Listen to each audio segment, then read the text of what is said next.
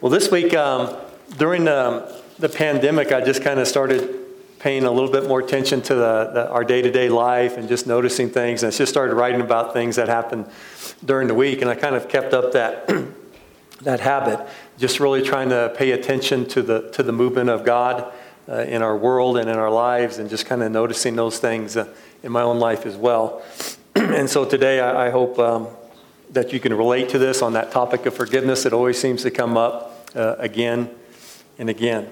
And so I'd like to read here from Ephesians chapter 4 here, as soon as I find it. And this is,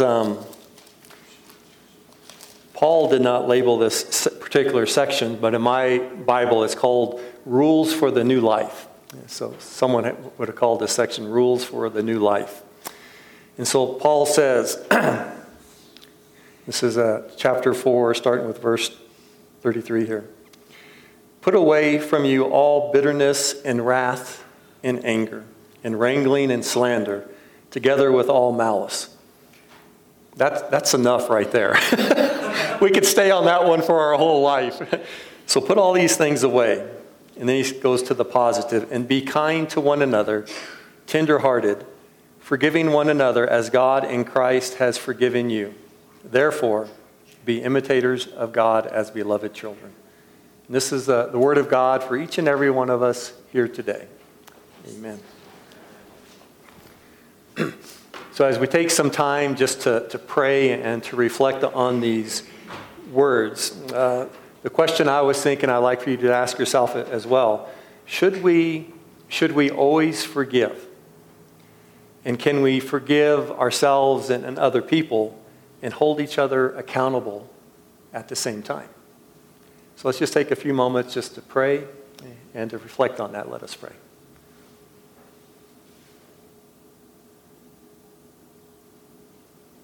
Amen.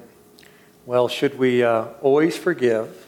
And can we also forgive ourselves and others and be accountable at the same time? So anybody's thoughts on forgiveness and on your struggles with it or your success with it and everything in between there? Anyone with thoughts on that forgiveness? Yeah, I agree. And that letting go, again, that's a struggle. It can be years and a long time to learn to be able to let go. And maybe we let go in little pieces there, for sure. Well, as many of you know, we had our car stolen a few weeks ago.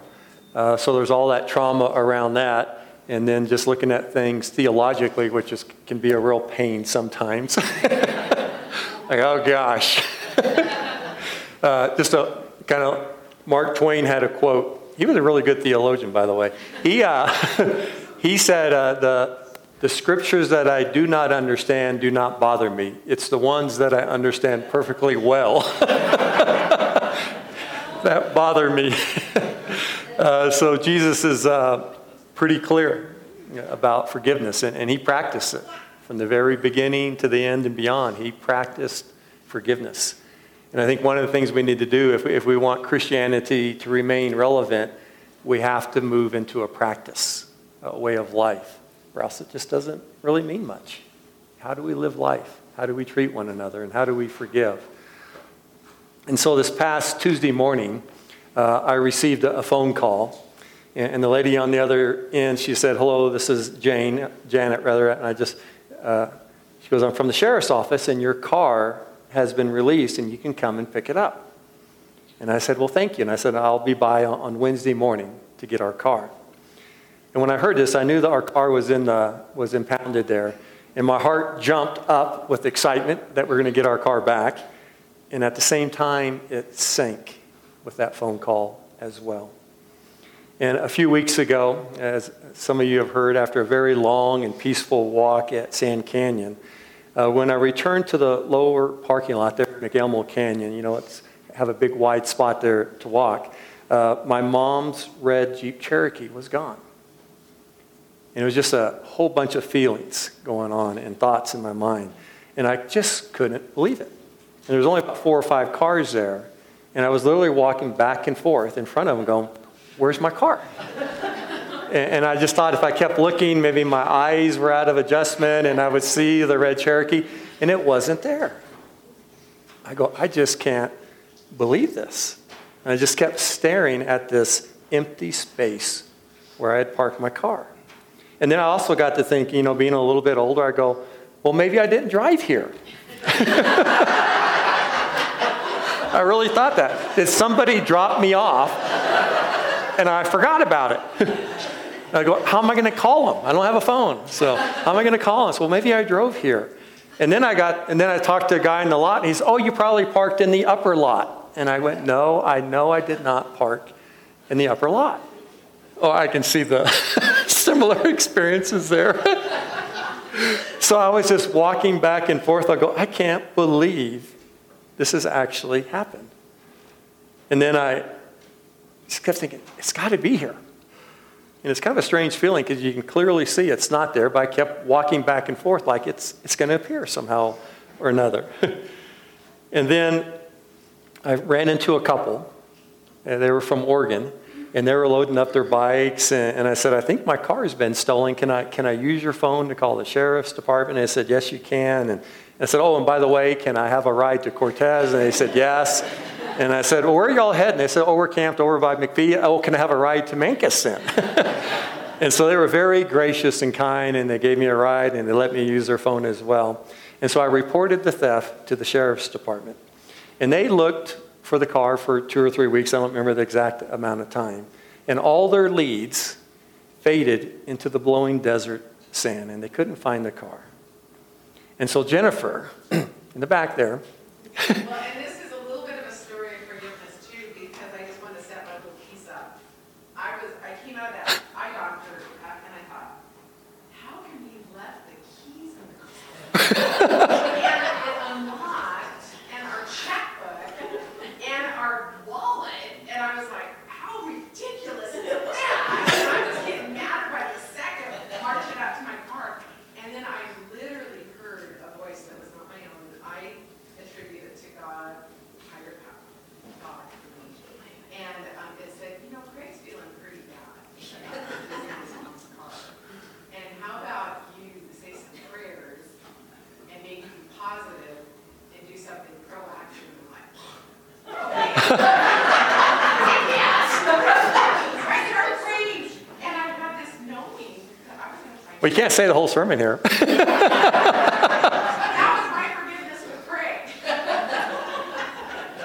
Yeah, there was definitely a piece there, for sure. And so Jennifer, my wannabe detective wife, and I said, is it all right if I say that? She goes, I'm not a wannabe. She goes, I am a detective. So she took off, as she was explaining, she took off, and I didn't even know it. And she was on this wild goose chase, and she was going to find our car, which led her to a used car lot in Cortez, and that's another whole story. But she found the car, and we had the car towed to the Cortez City Yard so the sheriff's department could process the vehicle. And this is why I got the phone call rather on Tuesday morning, say they were through investigating the car and that we could come pick it up. And so I was, the sheriff actually drove me out to the impound, and he gave me the keys. He said, make sure it starts. He goes, I started it up and it's fine. Just make sure, double check. So I did that. And so, but anyway, right before I started it, though, I should mention, I opened the front door. It was just kind of this eerie feeling with that red crime tape across the door.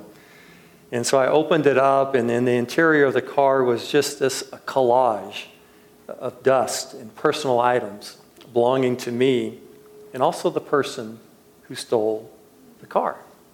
So it's kind of creepy, actually. A little strange. But I was really happy to see my half-full plastic water bottle, which I have carried around with me since I was 8 or 9 years old. And my dad and I went up and down mountains in the Pacific Northwest, and we always carried this particular bottle. It's not even worth a quarter probably, but it's worth a lot to me. So I was happy to see that. And also when I saw my water bottle, I noticed the thief also had an empty plastic water bottle. and it was from Kroger, which bought out City Market. So I go, he probably bought that at City Market in Cortez, and it was empty. And I was wondering, since he wanted some water to drink, he could see my water bottle. I go, was he thinking about possibly drinking from my water bottle as well? And just these thoughts going through my head while I'm sitting in the seat there, the driver's seat. And the man also had a nearly full can of caffeine-free A&W root beer in the center drink holder. Yeah, and I thought that was just odd. You could tell that I picked it up, he only took 2 or 3 sips. And I go, he didn't drink much of this. He drank everything out of the water bottle and everything, and had a little juice bottle that he drank out of as well. And sometimes I know when I'm in a hurry, I'll grab a can or a bottle of Pepsi out of the convenience store cooler, and I'll pay for it. And then I'll discover when I get back into the car that I mistakenly grabbed a cherry Pepsi or a Diet Pepsi. And I was wondering if maybe he did that as well, because he didn't drink much of it. So did the guy who stole our car, what was going through his mind? And surprisingly, my wallet and my dad's wallet were laying in the front passenger seat. And it was my mother's car, and she always kept my dad's wallet in the glove compartment just as a reminder. And they were just sitting side by side. And everything was in the wallets there, including $18 of cash that I had left in there. And he didn't use the money to buy the root beer or the bottle of water. And there was also an empty pack of marbles that were on the floorboard, and a few ashes scattered on the center console. And I was wondering, did he roll down the windows when he was smoking in our car? I don't know why I was curious about that, because I filled up the car at City Market, so it was full. And so by the time I got to San Canyon, it was still registered as full. And I could tell that half a tank was gone. So he drove anywhere from 150 to 170 miles in our car. And someone had partially pulled out the sound system, which was just dangling from a few wires. And I was figuring that the job was in process probably about the time this detective showed up. So they didn't finish removing the sound system. But everything was just surreal and an invasion of our personal space. And a few days prior to picking up the car, the sheriff's department told me that they had a bad guy in custody who had confessed to stealing our car. A bad guy. So we got the bad guy. And just kind of made me think. A bad guy. And I remember hearing Father Greg Boyle speak in Denver, and he's one of my heroes of faith. And as I have said many, many times, he's been working for over 30 years with gang members. It's the most successful gang rehabilitation program in the country. And when he was speaking, someone asked him, how do you work with all these bad guys? And you're so happy and you're so cheerful. How do you do this? And I remember what he said. He says, I have worked with gang members for over 30 years. He's done so many burials as well. And he goes, if anyone could have met a bad guy, it's me. And he said, I have never met one. Never. And I also remember Father Flanagan. We went to the boys' town in Nebraska. And he said, there is no such thing as a bad kid. There's just bad decisions. There's no such thing as a bad kid, just bad decisions. So what lens do Boyle and Flanagan see the world through? Do they have the mind of Christ, or are they simply denying reality? And more importantly, how do we see the world? Do we divide the world into good guys and bad guys, good people and bad people? And how does Jesus see us in the world? Richard Rohr says, spirituality is all about seeing with new eyes. This is what that practice is about. Throughout our life, learning to see with new eyes, how we see ourselves and how we see other people as well.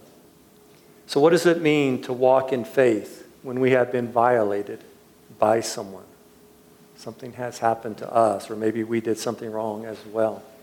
And can I say the Lord's Prayer, forgive our trespasses as we forgive those who trespass against us? Can I say this prayer with any authenticity if I don't practice it? And what does that look like? After all, there's a bad guy out there who has all of our personal information. And what if he's working with a lot of other bad guys as well?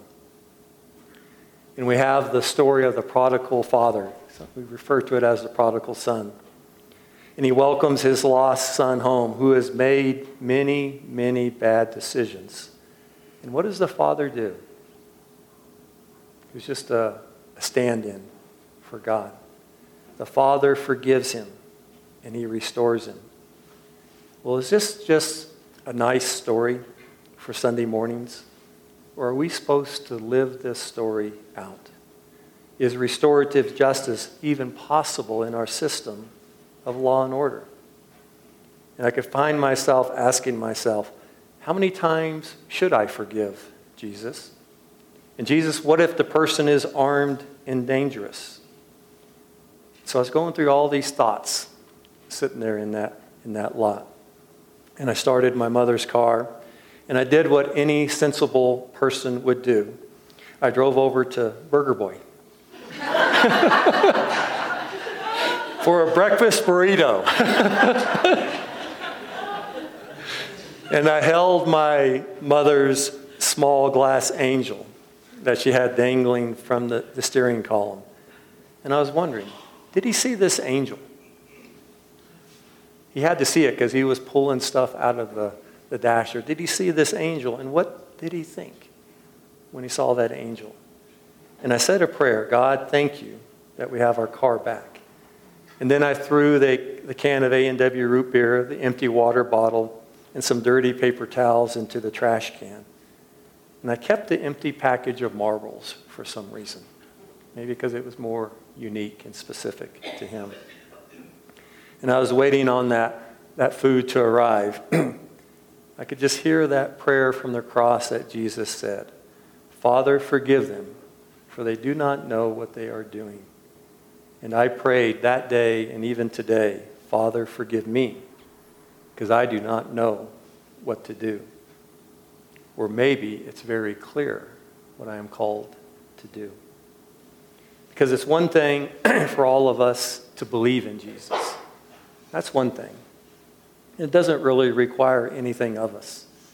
But it's quite another thing to try to live like Christ.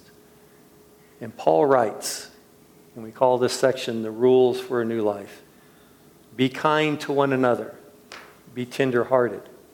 Forgiving one another as God in Christ has forgiven you. Therefore, be imitators of God. Amen. Every blessing. All right. Let's stand and sing, and we'll have Lee and Aaron help us along. This is a new song, Count Every Blessing.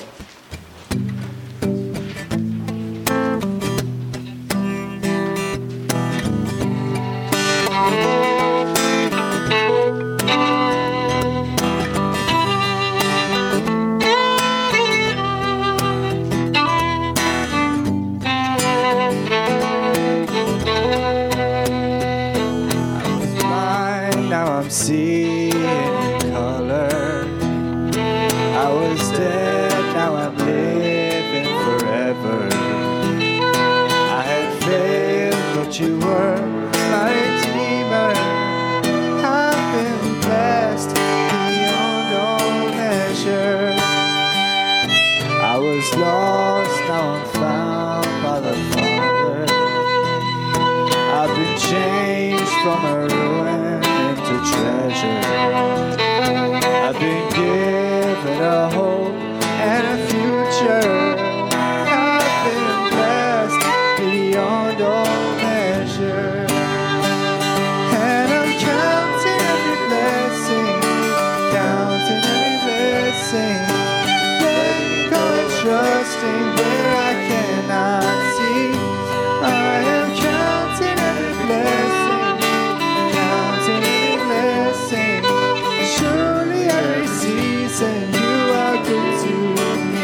that again. I'm counting every blessing, counting every blessing. Letting go and trusting when I cannot see.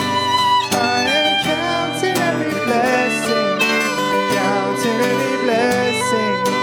Every season you are good to me.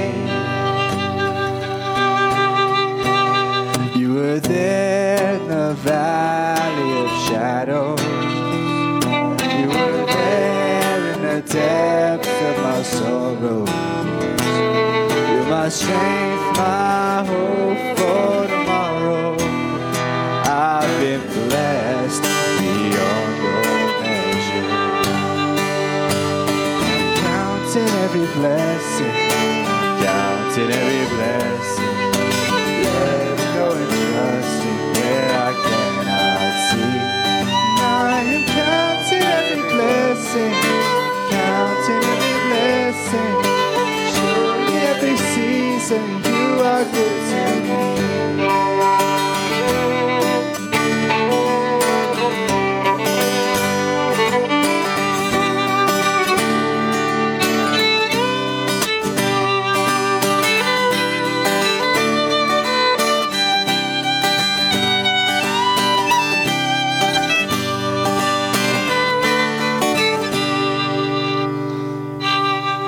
Surely goodness pursues me. Surely your heart is still for me. I will remember your mercies all my days. All my days. And I am counting every blessing, counting every blessing. Letting go and trusting where I cannot see. And I am counting every blessing, counting every blessing. Surely every season you are good to me. And I am counting every blessing, counting every blessing. Letting go and trusting where I cannot see. I am counting every blessing, counting every blessing.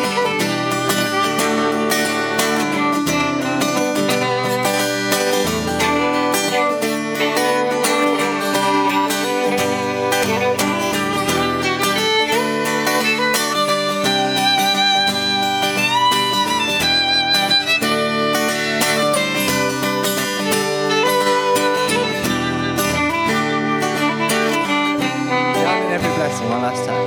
I'm counting every blessing, counting every blessing. Letting go and trusting where I cannot see. And I am counting every blessing, counting every blessing. Surely every season you are good to me.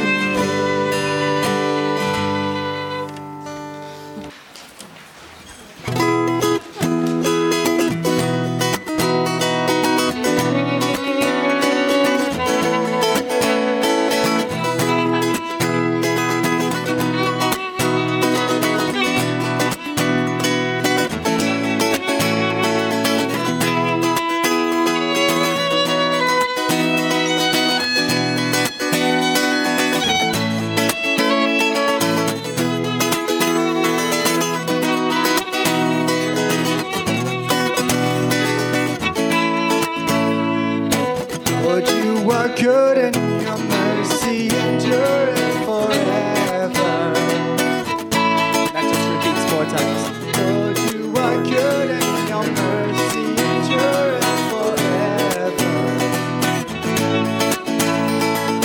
Lord, you are good and your mercy endureth forever. You are good and your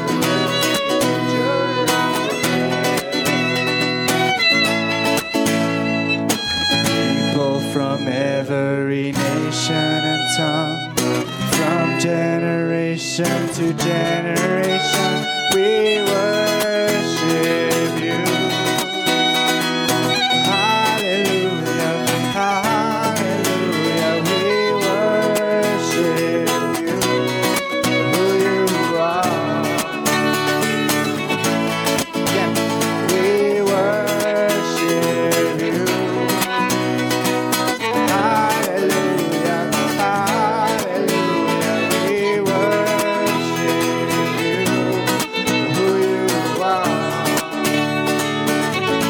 let's try that again. And we're going to sing louder. Okay?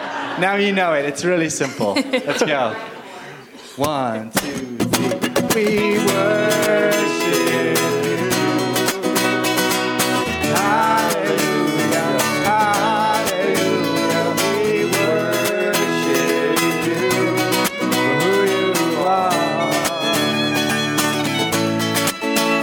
We worship you. Hallelujah. Hallelujah. We worship you for who you are.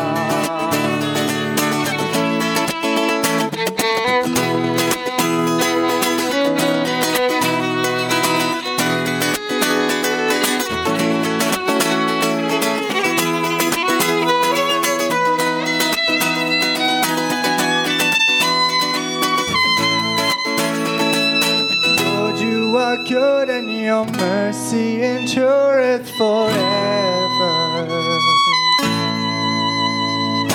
Lord, you are good and your mercy endureth forever.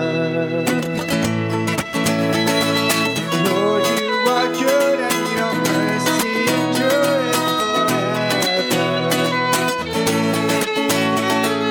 Lord, you are good and your mercy endureth forever.